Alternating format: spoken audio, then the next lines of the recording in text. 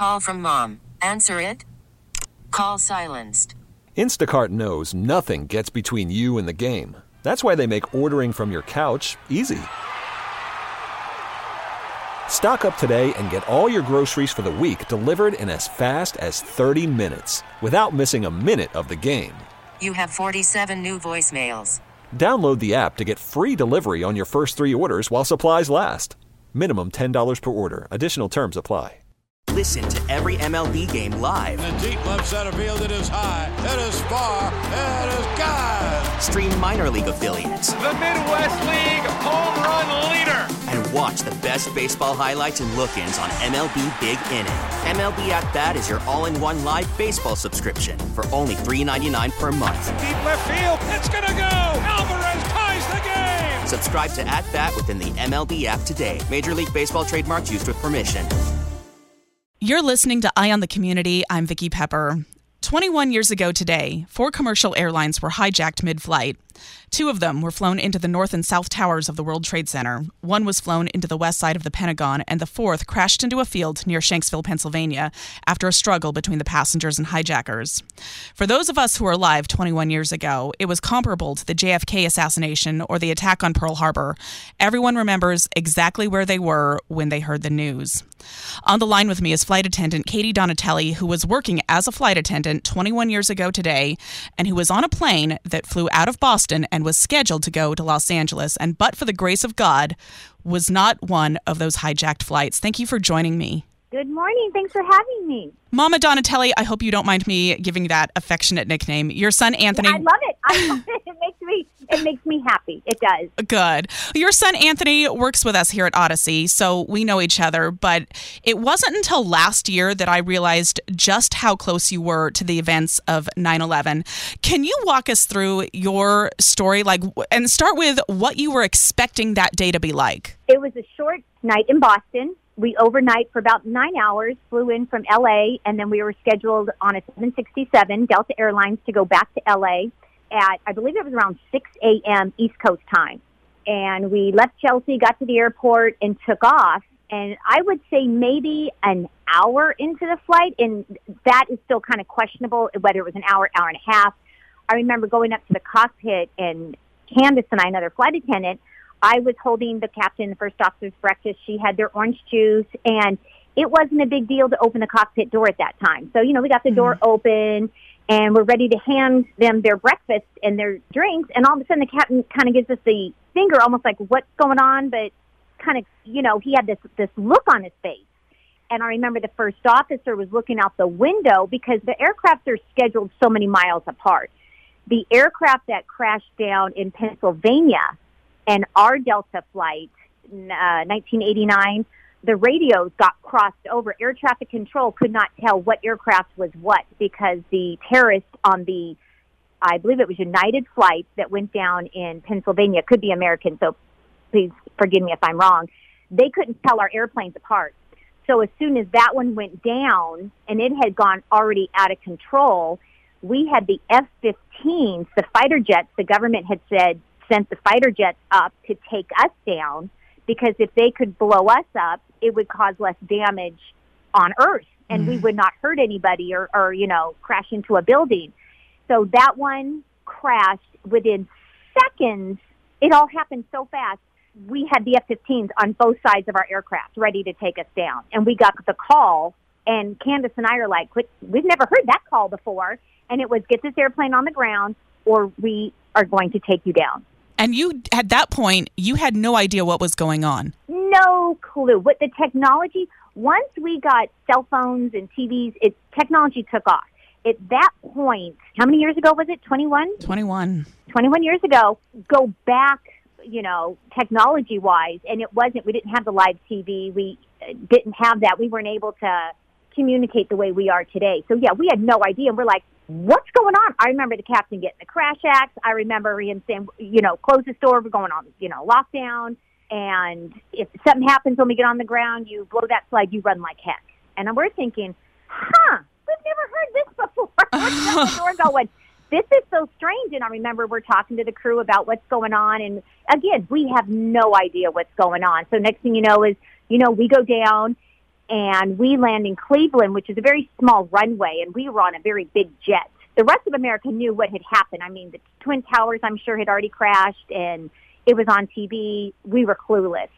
It wasn't until the SWAT team came.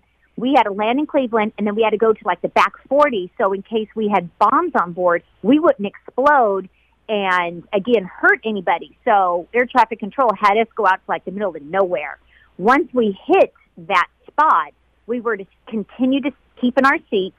The captain told the passengers, stay in your seats. SWAT team comes on. They start taking us off, one by one, by one, by one. We couldn't take our stuff, no belongings.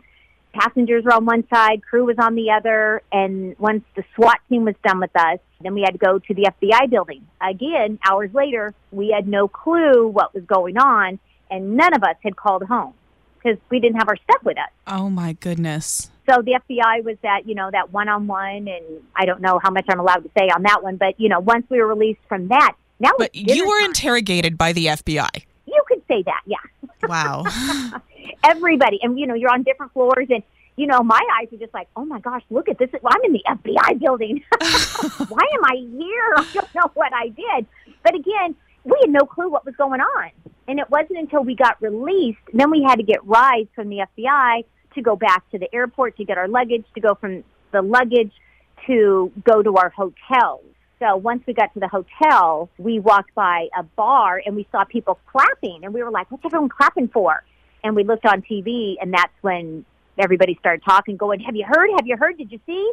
And we were, speechless, just tears, sadness. Where's my cell phone? I got to call home, get me to the hotel phone. And of course, our families were hysterical but happy. Delta didn't know to call. I mean, again, it was one of those things you're not prepared for. You go through training. We've never had anything like that ever happen to us. So it was a new procedure, sad.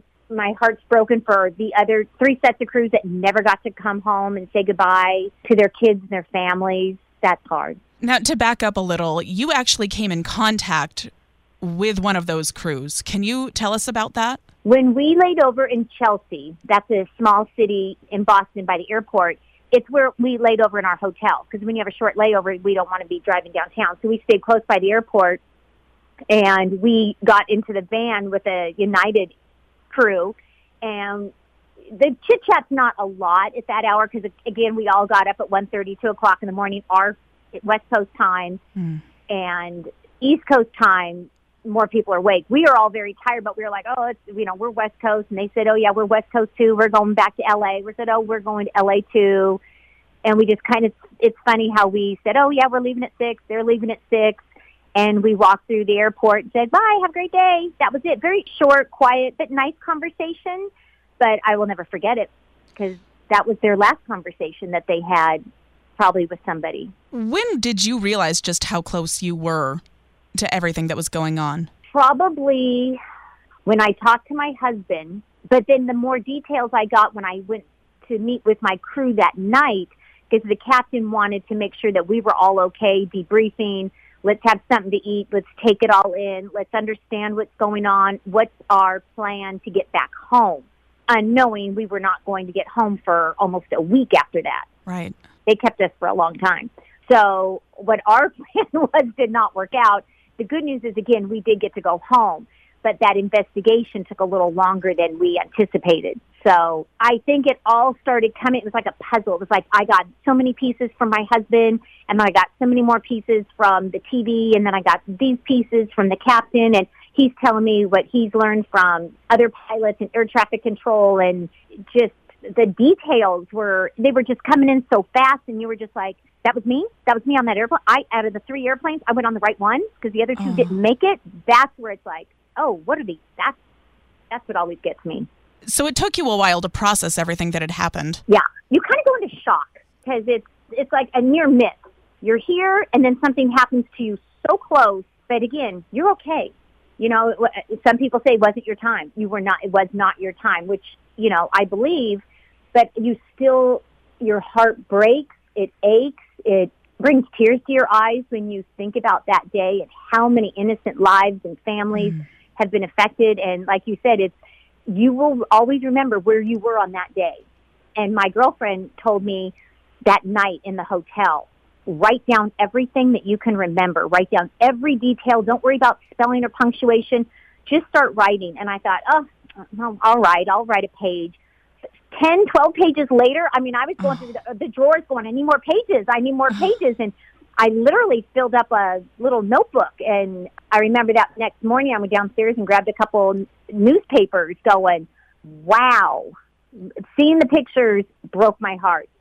Turning over the pages and seeing the firefighters and seeing what was going on in New York and seeing what was going on in Pennsylvania and how the people in, I think the United flight actually said they were able to call home, the passengers were, and they said, we're going to take them down, but chances are we're not going to come home. Oh, I couldn't imagine that phone call. My kids were, Anthony was in 6th grade and Nikki was in 2nd grade. And I remember calling the school, asking the teachers, please keep in mind their mom is a flight attendant. I am not home. I can't come home right now. They don't quite understand, especially Nikki, the younger one. He didn't grasp what was going on, but Anthony sure did. Right. And he was asking, where's mom? Where's mom? Why can't she come home? And that was tear-jerking just constantly because I couldn't tell him when I was going to come home. Had you been in contact with your family at that point? That night. Once we were able to get our stuff back, but it wasn't until that evening. What was that phone call like to say that I'm okay? You know what? For me, I was okay. When I heard my husband, I'll get emotional now. When I heard his voice, sorry, just screaming in shock because I guess there was no details on our airplane. It was just the Boston-LA flights have crashed. It was American, it was United, and American and United, but nothing on Delta. And I fly for Delta. And so he was kind of confused, like, okay, well, where is she? Why hasn't she called home? Why hasn't she called home? And, he didn't realize that all my personal stuff was taken from me. We weren't allowed to have our cell phones, our luggage. We had nothing. So when I called him, I was going to tell him, baby, you didn't believe my day. It was crazy. And he was just, yelling, frantic, happy, crying. And he's telling the kids, Mom's okay. And I remember going, oh, God, you got to call your dad. He's been crying all day. He doesn't know what's going on. And it was a happy, hard, sad, are you sure you're okay? That was heartfelt. And then, of course, my dad. Oh. And I was raised by my dad. So that was a tough phone call. I thought it was just going to be like, hi, Dad. Just want to let you know I'm okay. And, he had gone through the process of, I think I just lost my daughter. Oh, my goodness. Yeah, that was hard. I'm speaking with Katie Donatelli, who was working as a flight attendant on the morning of 9/11. I remember your son Anthony telling us that day about watching his dad being glued to the TV and he didn't realize that at the time, but your husband was, like you said, trying to get information about which flight it was, and they weren't mentioning Delta. I can't even imagine what that day must have been like for him and for your sons. Yeah, because I was supposed to come home and pick the kids up from school, and you have your routines, and you think, okay, well, I might be delayed an hour or two, but yeah, that was, I can't imagine. I felt so bad for my family because I could not help them. I didn't know what was going on. None of us knew the extent, the devastation, the sadness, what myself and my crew was going through versus what my family is going through, what the rest of the world on the ground watching TV at home. It's two totally different emotions. They're watching like, oh my gosh, and I had no clue, and then it was given to me in little pieces. And it wasn't until like the end of the day. So my poor family had to go the entire day. But again, it was just that day that was really hard for us. But, thankfully I'm still here. That's a good thing. And a week later, when you were able to go home, what was that like to be reunited with your family after everything that had happened? When we finally did come home, I'll never forget. It was a huge celebration at LAX when we did get to come home. That was one celebration that we weren't expecting, and base manager, the chief pilot, everybody was there to greet us and congratulate us. The one thing I know that stood out was, the happiness that we came home and cheering people, which was really sweet. But driving home, the flags, people had the American flags out everywhere. So, I was that was emotional. You think of flags on 4th of July, Memorial Day, and Veterans Day, but here they were, everyone, it was like a sea of flags as I'm driving home on the freeway, and you go by homes, and it was like, wow. And then I have the best neighbors in the world. When I pulled up, they all came running out, and my husband was out, my kids were out, and that was really sweet. Sometimes I feel like some of my emotions from that day may have subsided. I mean, certainly not completely. I know they're always going to be there, but maybe not as strong. But then the anniversary of 9/11 rolls around, and I realize, nope, these emotions are just as strong and as raw and as painful as they were 21 years ago.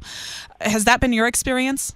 It is. There's a movie that came out that they did. I don't know if it's a movie or it was on something. It was about the United flight and how the passengers took it over, and our Delta flight was also incorporated in that, because we were the two that got the radios intertwined. They could not tell what airplane was talking to air traffic control. And I think of that. I remember seeing that, and I just think it's an emotion that it's hard to describe, that just goes through your entire body. It gives you chills. It takes you back. I mean, just talking about it, I'm having little flashbacks. I remember seeing the TV screens, and I remember watching as the airplanes would go in, and I'd go, that's enough. Don't need to see anymore. I will not sit and watch it. I think it still hits too close to home. And you still don't watch footage of what happened? No. I can't imagine a family could ever even watch that too. No, I can't. I mean, it's like your office. It's your airplane. That's where you work. That's your jet. And I go on that every week. And right now I'm on a trip right now. And the thought of that is just awful. Like you said, you're still working as a flight attendant. How has the travel industry changed since 9/11? And do you find yourself doing things differently as a result? Coming back after 9/11, I ended up seeing a therapist, and so did the rest of my crew. So we did not come right back to work. It took us at least 6 months where, your therapist had to sign off going, okay, he or she is okay. Our first officer ended up quitting. Our captain ended up retiring. There was another flight, maybe 2 flight attendants ended up quitting, and everyone was like, you know what, life's too short. No, I'm not going to do this where, I'm a missile into a building. They had a different thought process. Terrorists are being trained to do this. I'm not interested. I took the time off, and I guess everyone kind of takes it in differently. I ended up being okay, but I thought, okay, I just don't want to work full time. Let me go back to work and see how I do. My husband had a hard time with it, and that was a real rough patch in our marriage, I would have to say, because he was like, no, I don't want you doing that. I want you to be home. I'm not ready to go through that again. Right. So that was tough.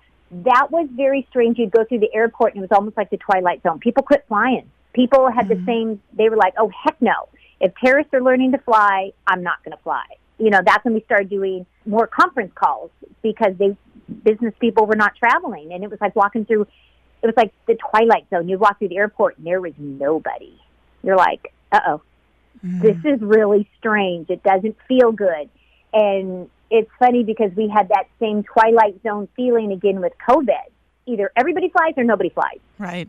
And so that little COVID time was like a little flashback, and you're like, oh, wow, this kind of brings me back to that time where it was a little nerve-wracking.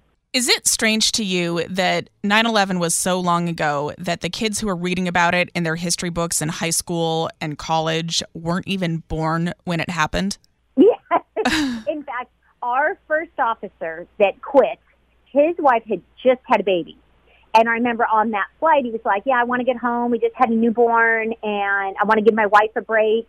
And I saw him at children's, Delta does a lot of charity work, and I like to dive in the children's hospital because I just love being around little people.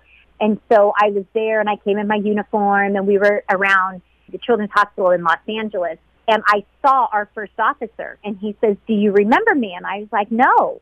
And, he told me his name, and I said, oh, my gosh. He goes, yeah, I was your first officer on September 11th. And I said, oh, my gosh, how's your baby? And he goes, my baby's 21. It's like he was a baby, and that was the reason why he had quit, because he wanted to be a dad. And he said, I'll go into the family business. I will not fly. And when I think of his son all grown up, it's like, wow, it's been that long. What would you say to those students who are reading about it as history and not as something that they lived through? What would you say about how it changed the USA? I think people will be there. The more information we get, and I think we're better to stick together and we work more as a team. When you find that there's other people that are bad, that are not here to do good, and they're trying to take something over, or they see somebody being hurt, I think people now are more willing to get up, get involved, and make a barrier and say, hey, no, this is not going to happen. I think before September 11th, I think maybe one or two people would get up. Today, I think more people would actually get up and say, no, we're going to stick together and we're not going to let this happen. I would think that's the positive. And, I hope everybody's being a little bit more vigilant. I know that there's policies that have changed in the airlines and the flying industry, and it's a learning curve too. We all have to learn from it, which is it's a hard thing, and it's like, okay, what do you want me to learn from this? Okay, don't get complacent again. I've been speaking with Katie Donatelli, who was working as a flight attendant on the morning of September 11th. Any last thoughts for us? I'm so happy to be here. I'm happy to talk to you. I'm happy that I got to raise my boys, and I get to see them raising their families, and I will never forget all the crews, the families that we lost. And I'm in New York City right now, and they did an outstanding job on the memorial for 9/11. If you haven't seen it, please come visit. It's beautiful. It's touching. It's amazing, and it will take your breath away. Mama Donatelli, I want to let you know how glad I am that you're still here, and thank you so much for talking with us today. Thanks for having me. Listen to every MLB game live. In the deep left center field, it is high, it is far, it is gone. Stream minor league affiliates. The Midwest League home run leader. And watch the best baseball highlights and look-ins on MLB Big Inning. MLB At Bat is your all-in-one live baseball subscription for only $3.99 per month. Deep left field, it's gonna go. Alvarez ties the game. Subscribe to At Bat within the MLB app today. Major League Baseball trademarks used with permission.